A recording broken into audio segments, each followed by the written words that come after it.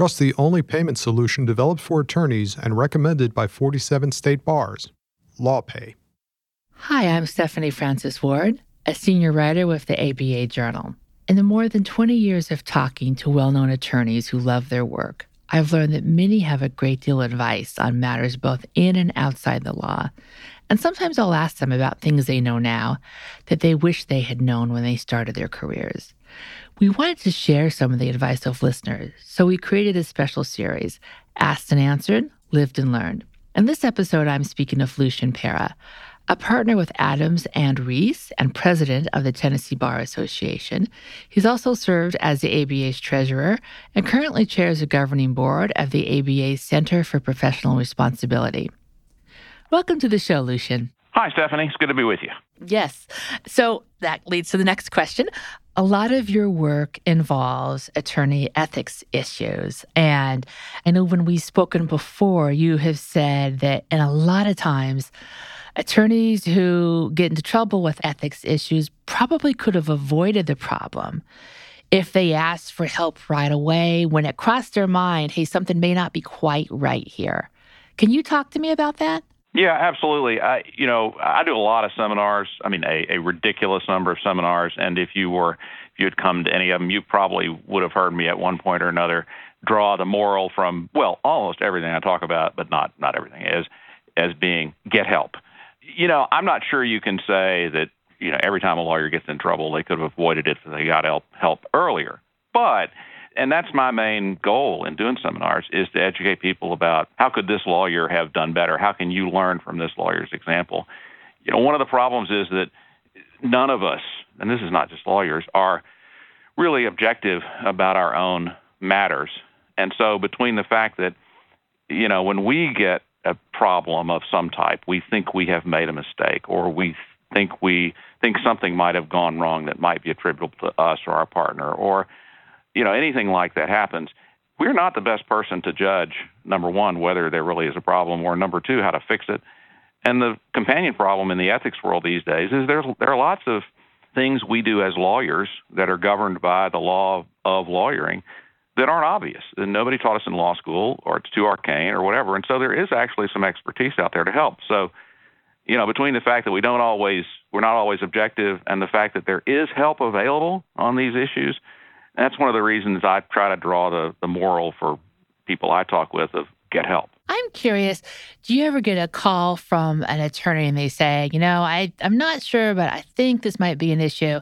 And you listen to them, you research it, you use your judgment, and you call back and said, I'm so happy for your call, but I don't think you have a problem here. You're good.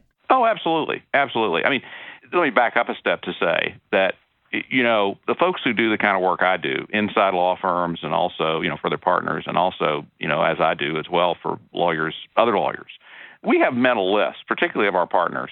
And we don't always tell our partners this, but, they're the people who basically are equivalent to the situation where the train has gone off the tracks and your job is simply to come along and shoot the wounded.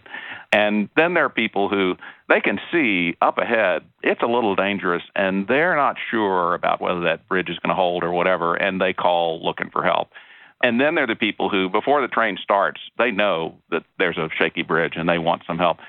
Call it the A list, the B list, and the C list. Well, the A list people who think they have a problem, but they've pretty much identified the problem, they've probably also identified the answer.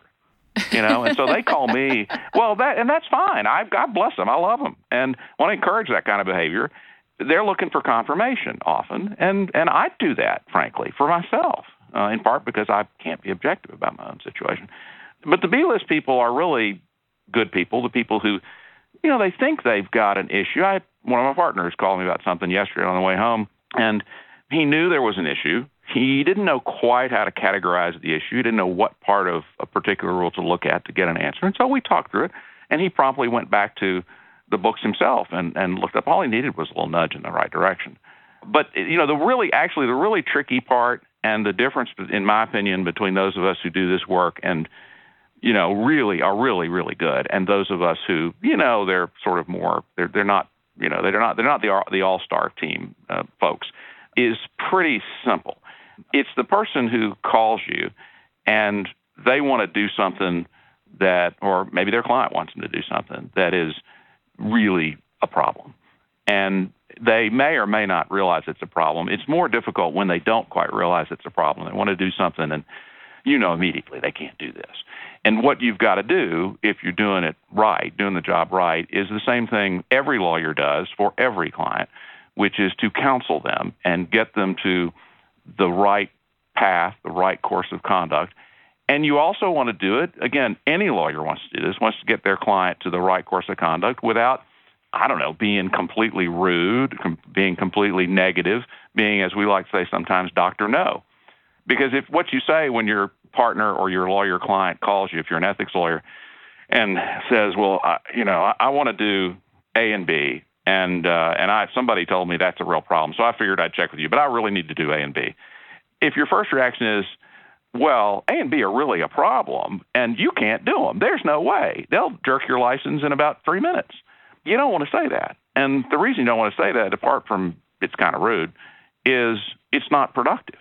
Number one, they've called you for help, and I think they're entitled, as any client is entitled, to counseling, to assistance, to productive advice. Yeah, you want to keep them from doing the bad thing, but you want to do it in a way that may actually accomplish what they want to accomplish. You may want to give them an alternative, if you can, but you also want to let them think through the answer on their own. You want them to hang up the phone, not having thought, well, every time I go to Lucian, he's just Dr. No. I can't do any of the stuff I really need to do for my client. You want them to hang up the phone going, oh, yeah, that's right. I knew that. And Lucian he was helpful. They can think it's their idea.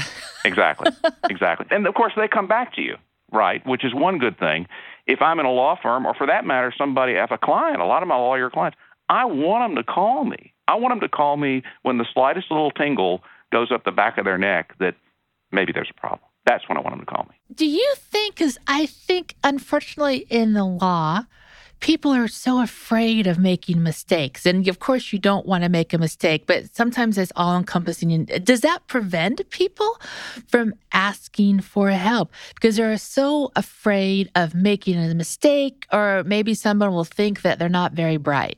I think, actually, that's part of this dynamic in terms of getting people to want to call you, because I don't want to embarrass them either. I don't want to say, well, that's the stupidest question I've heard in months, right? Because they'll never call back, and it may also chill their behavior generally. I will digress for a minute to tell you that every malpractice insurance carrier for lawyers will tell you that the most serious concern they have today, broadly speaking, about lawyer liability is mistakes. The frequency and severity of claims involving mistakes is increasing and has been increasing for several years. I think it's not 10 years, but it's maybe more than 5. That's new. There have always been claims for mistake. You blow a statute of limitations, or you fill out the wrong form, or whatever. But it's increasing. And the reason it's increasing, well, nobody knows the reason it's increasing. But more informed folks believe that it has to do with things that are pretty obvious. One is the increased pace of work.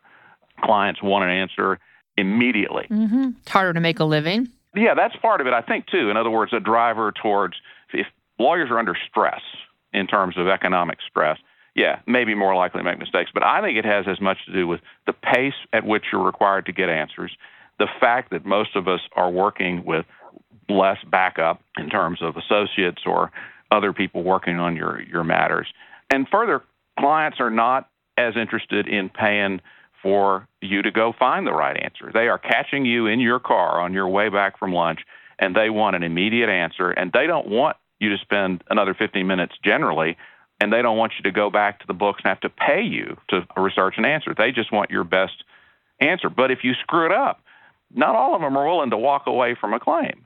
So all of that is to say, I think it's more important than ever for us to figure out how to get over the concern about dealing with mistakes, about whether we're going to make a mistake, about how we avoid them. It's hard. It's a very hard problem. Well, and what's your advice for a client who calls you in your car and wants the answer right now? And I guess maybe the best thing is to say, I can't answer. I want to answer that for you right now, but this is important, and I need to take some more time before I give you an answer. Yeah, I think the truth is often the best response, and this is something I try to do, and I have to do every day because of the way my clients operate. A lot of them are lawyers; they're not patients. But yeah, I think you need to tell them the truth. I think you need to say, look, I don't know the answer to that. here's what I remember about how this particular provision in a contract that you want to put in the contract ought to work, but you haven't sent it to me. I haven't read it. I haven't looked at the last couple of new cases on this subject, so I'm not sure. And then say, now I could get you to an answer. I could do this research. I could pull this. It'd probably take me about an hour. I can get you to that. You could also say, and smart. This is the best lawyers, I think, do this. It's the same kind of thing I was talking about in terms of dealing with lawyers who call, is to say, well, okay, tell me what you're trying to do. Tell me your situation. And they say, well, I'm in the middle of this negotiation. I just stepped out of the room, and they really want a provision that looks like this, and I'm concerned about this for this reason. Because there may be a solution that is, well, you know what? Let's not use that kind of provision. Why don't you suggest this other solution? Because this will get you what you want, and we don't have to fuss with it. It's a question we don't have to answer. And while it might be academically interesting for a lawyer, clients actually love if you can tell them, oh, well, yeah, I get what you're saying, that you're not comfortable giving me an definitive answer, but maybe this other solution will work just as well. All they want, they're not buying a legal answer. They're not buying a chapter in a treatise. They want a solution. They want a solution to their problem, not their legal problem. It's the old consultant who used to, for a drill company, who asked his people, what are we selling? And they said drills. He said, no, we're selling holes. That's what we're selling. I'm curious, what you've learned over the years with your work is to get help right away if you think there might be an issue. Was there a time that you learned that as a young lawyer that you can tell me about? I'm not sure there was. I do remember one instance, very senior trial lawyer in our firm. I've only been with two firms. My old firm, Armstrong Allen, the third name was Pruitt. And Mr. Pruitt, very senior lawyer, bomber pilot in World War II, and he took no whatever from anybody. He was awfully good. And I was very early in my career, I was working with him, like months. And we had some kind of thing where we needed to go, I can't remember what it was, but we couldn't figure out the next step. It might have been a probate matter that I was helping him on, for gosh sakes, and we didn't know what to do. And my assignment was to go look up and see what we were supposed to do, and I came back to him and I told him what I'd found in the books. So, well, I might be able to do this, might be able to do that, but I can't find anything. And he leaned back in his chair for a bit, and he said, we're going to file, I want you to draft a motion for instructions. I said, what's that? He said, well, we're going to ask the court what we should do.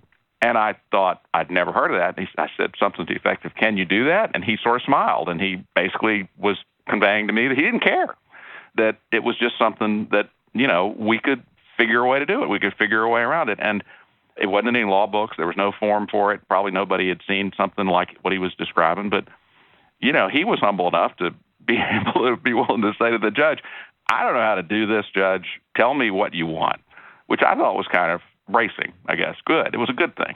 Mm-hmm. So it worked out then. As I recall, at least my memory is weak enough so that it doesn't remind me of the train wreck that happened after we tried it. No, I'm sure it worked out. That's a story for another day. So we are going to take a quick break to hear from our sponsor. And when we come back, we're going to talk about listening to your gut when you think a potential issue might have come up in your work. We'll be right back. Did you know that attorneys who accept online payments get paid 39% faster on average than those using traditional payment methods? With LawPay, the only payment solution offered through the ABA Advantage program, you can accept client payments online, via email, or in person, no equipment needed. Visit lawpay.com/podcast to sign up and get your first 3 months free. And we're back. I'm Stephanie Francis Ward, and today's special edition of the ABA Journal's Asked and Answered, I'm speaking with Lucian Pera about ethics issues for attorneys. Lucian, what are your thoughts? I think sometimes when an ethical issue comes up, we do get a little twinge at the beginning, and maybe it comes to you at the gym or, in the middle of the night, you're like, oh, maybe this is an issue. What do you think about listening to your gut with ethics issues? I have no problem with that. And let me back up for a second on that, because, and I'm not being critical of the way you asked the question, but whenever I'm at a cocktail party, I almost never describe that part of my practice as legal ethics. I just, life is short, and I'm tired of people talking about oxymorons and things like that. And, because legal ethics is sort of a joke phrase, for some people. What I actually do is advise lawyers and other people on all the regulatory aspects of practicing law. That includes everybody from litigation funders to personal injury lawyers. And so there are aspects of it that are about morals and about ethics, but very few, frankly. And there are times when I've advised lawyers on that sort of component. But so there is a gut reaction to some of this stuff. For example, one of the biggest causes of malpractice claims, serious malpractice claims, is what some of our insurers call the unworthy client. You get hooked up with somebody who you don't know at the time they may or may not be an actual fraudster, but they are treating their customers shabbily and engaging in conduct that is shady, et cetera, et cetera. And they go over the line and they go down, and the defrauded people decide the only pocket left is the law firm, and so they sue you. And so you do have to have some sense, not just of not doing things that are violating the rules of conduct, but you need to have a sense of, how straight or crooked your client might be. And there's certainly a gut involved in that, for sure, no question. And there certainly are instances where, here's a perfect example. Client perjury. If your client is about to lie or they have just lied in a deposition or at trial, that's a moral problem for sure.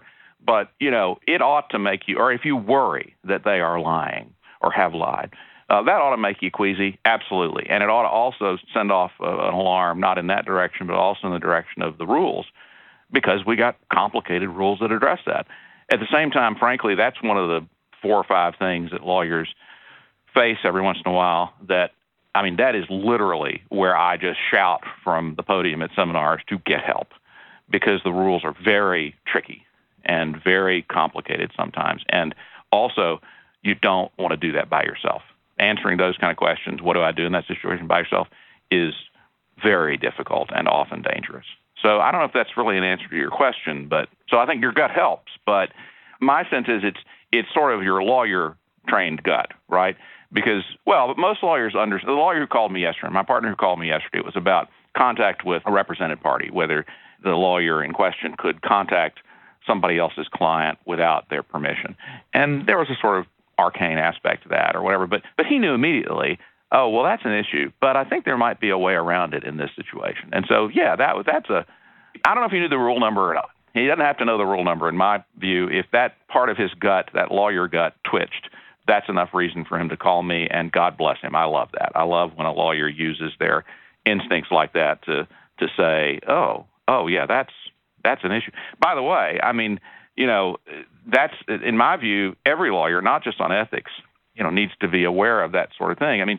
My favorite related quote is from, I think it's Magnum Force, the Clint Eastwood movie in which Harry Callahan, sometimes known as Dirty Harry Callahan, says, quote, "A man's got to know his limitations."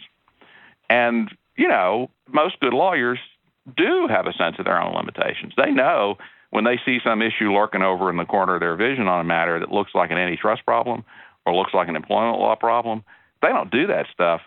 The next thing they'll do is call somebody they think does.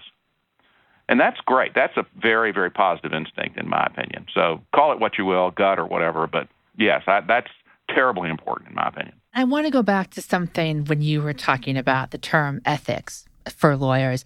I'm wondering, too, if another really important part of being a good lawyer is recognizing that you're not the morality police, and you were there to defend your client to the very best of your abilities within what the law allows. And I think it's kind of hard sometimes for people to pick up on that. Would you agree? I do and I don't. I agree in the sense that, the rules actually explicitly say that representing a client doesn't imply or carry with it any endorsement of their political or religious or other views or whatever. So in that sense, absolutely, you're right. One of the differences you see in lawyers, and this is a good thing, in my opinion, is, for example, in my world, ethics and loss prevention, lawyers have different risk tolerances. Some are willing to do stuff that's a little riskier than others. And I'm not talking about unethical or illegal stuff. I'm just talking about stuff that's within the lines, but that's right up against the lines. As Edward Bennett Williams used to say, you want to get a little chalk on your shoes, right? So some people are very aggressive, but others are not. Others want to be much more careful. By the same token, a lot of lawyers have a view about who they will and they won't represent, which, as far as I'm concerned, is one of the most important features of being a lawyer in this country. That is to say, we can turn away clients for any reason we want to in almost every jurisdiction of this country. And so in that vein, I know lawyers who, if a client has done certain conduct or a matter, an employment matter or a divorce matter, has certain aspects they won't touch. And it's a personal choice. It's a moral choice sometimes. Sometimes it's a business choice. I mean, there are lawyers who will only represent women in divorces and because they think that makes them more effective, or they feel they're better at doing that, or they're less comfortable representing men. I frankly think that's great. I think it's, frankly, one of the things it indicates is that that lawyer knows her or his, whether it's limitations or preferences. And I God bless, if somebody can shape their practice to fit their, even if it's their political preferences or whatever, that's wonderful. There are lawyers out there who are cause lawyers on every side of the political spectrum. And I think that's great. I think it's one of the great things about being a lawyer is that you can, in fact, if you have some level of success, you get a chance to choose your clients, you get a chance to choose your matters. And I think that's cool. I just think that's cool. Not everybody has that option, obviously. Not every lawyer has that option, and certainly not every person in their employment setting has that option, but it's part of being independent. And that's one of the most important things about being a lawyer. And that's everything we have time for today. I want to thank you so much for joining us. Thank you. It's been a pleasure. And listeners, thank you for joining us. If you like what you heard today, please rate us on Apple Podcasts and check out our other special edition Lived and Learned podcasts and the ABA Journal's Asked and Answered series.